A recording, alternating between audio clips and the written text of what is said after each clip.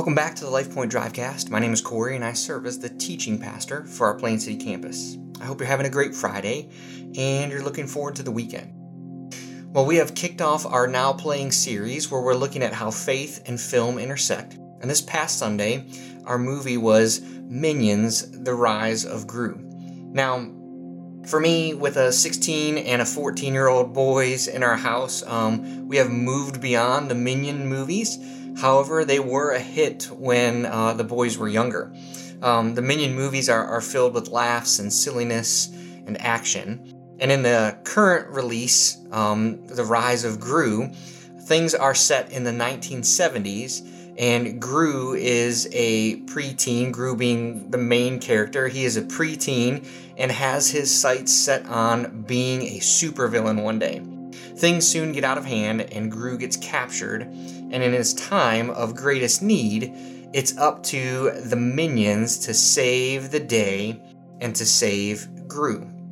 The rescue mission in Minions got me thinking about the greatest rescue mission in the history of the world.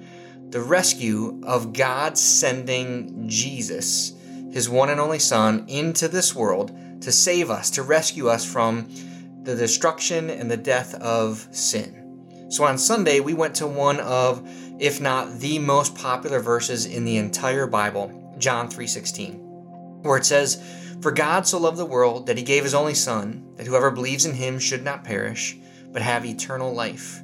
Verse 17 says, "For God did not send his Son into the world to condemn the world, but in order that the world might be saved," or rescued through him.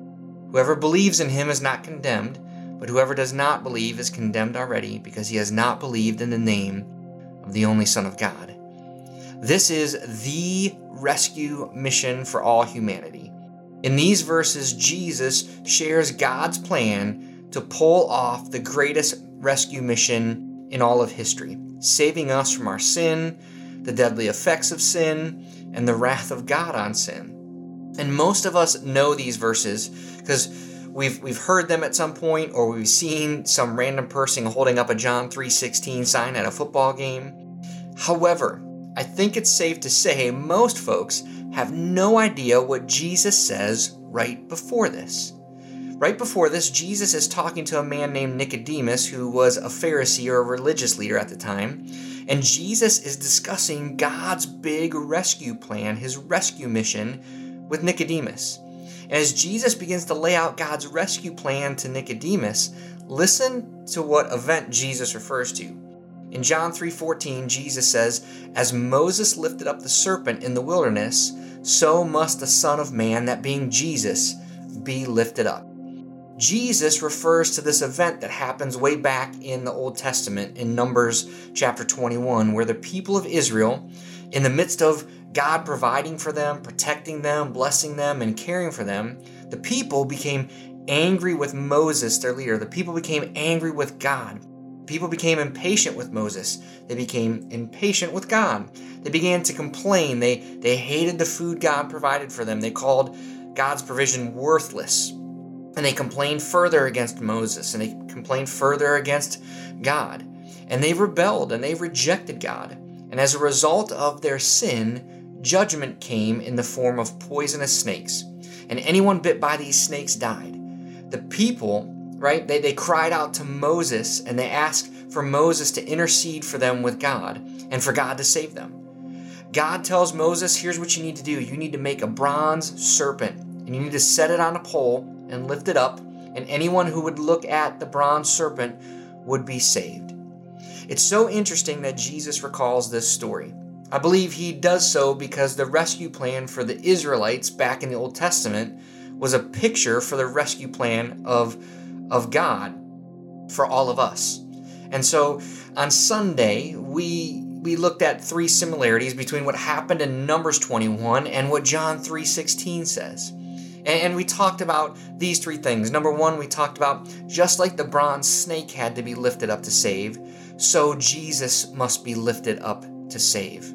And Jesus was lifted up on a cross for us. Number two, we looked at just like each individual needed to look by faith to God's solution for being bit by snakes, we must also look to Jesus, God's only solution for us being bit with the poison of sin. And thirdly, we looked at just like the people of Israel couldn't save themselves, the only solution was what God offered. So Jesus is the only way, the only solution for salvation. That when it comes to sin, we must let go and let Jesus, trusting in all his finished works. So, as we finish listening today, more than just information, 2 potential points of application for us. If you're listening today and maybe you're not a Christian, if you're trying to maybe save yourself or work your way to heaven or earn God's favor, you simply can't do it.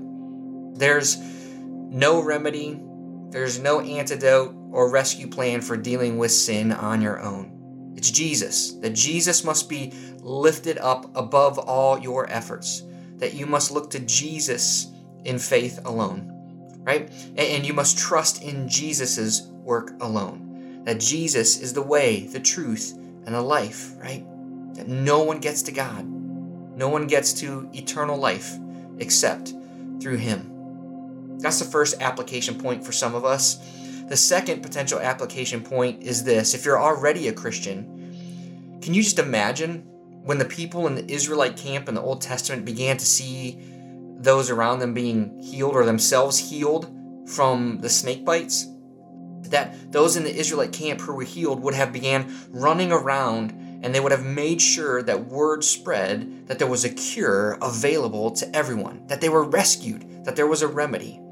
For the Christians today listening, how important is it for us to get the good news out that Jesus came into the world to save sinners, that a rescue and a remedy to all and for all has come in the person of Jesus Christ. Let's pray together. God, thank you for providing the greatest rescue plan in the history of the world. Thank you for sending Jesus to save us from sin and death. Jesus, thank you for paying the price to save. Help us to never get over that, and help us to share the good news, that good news, with everyone we can. In Jesus' name we pray. Amen.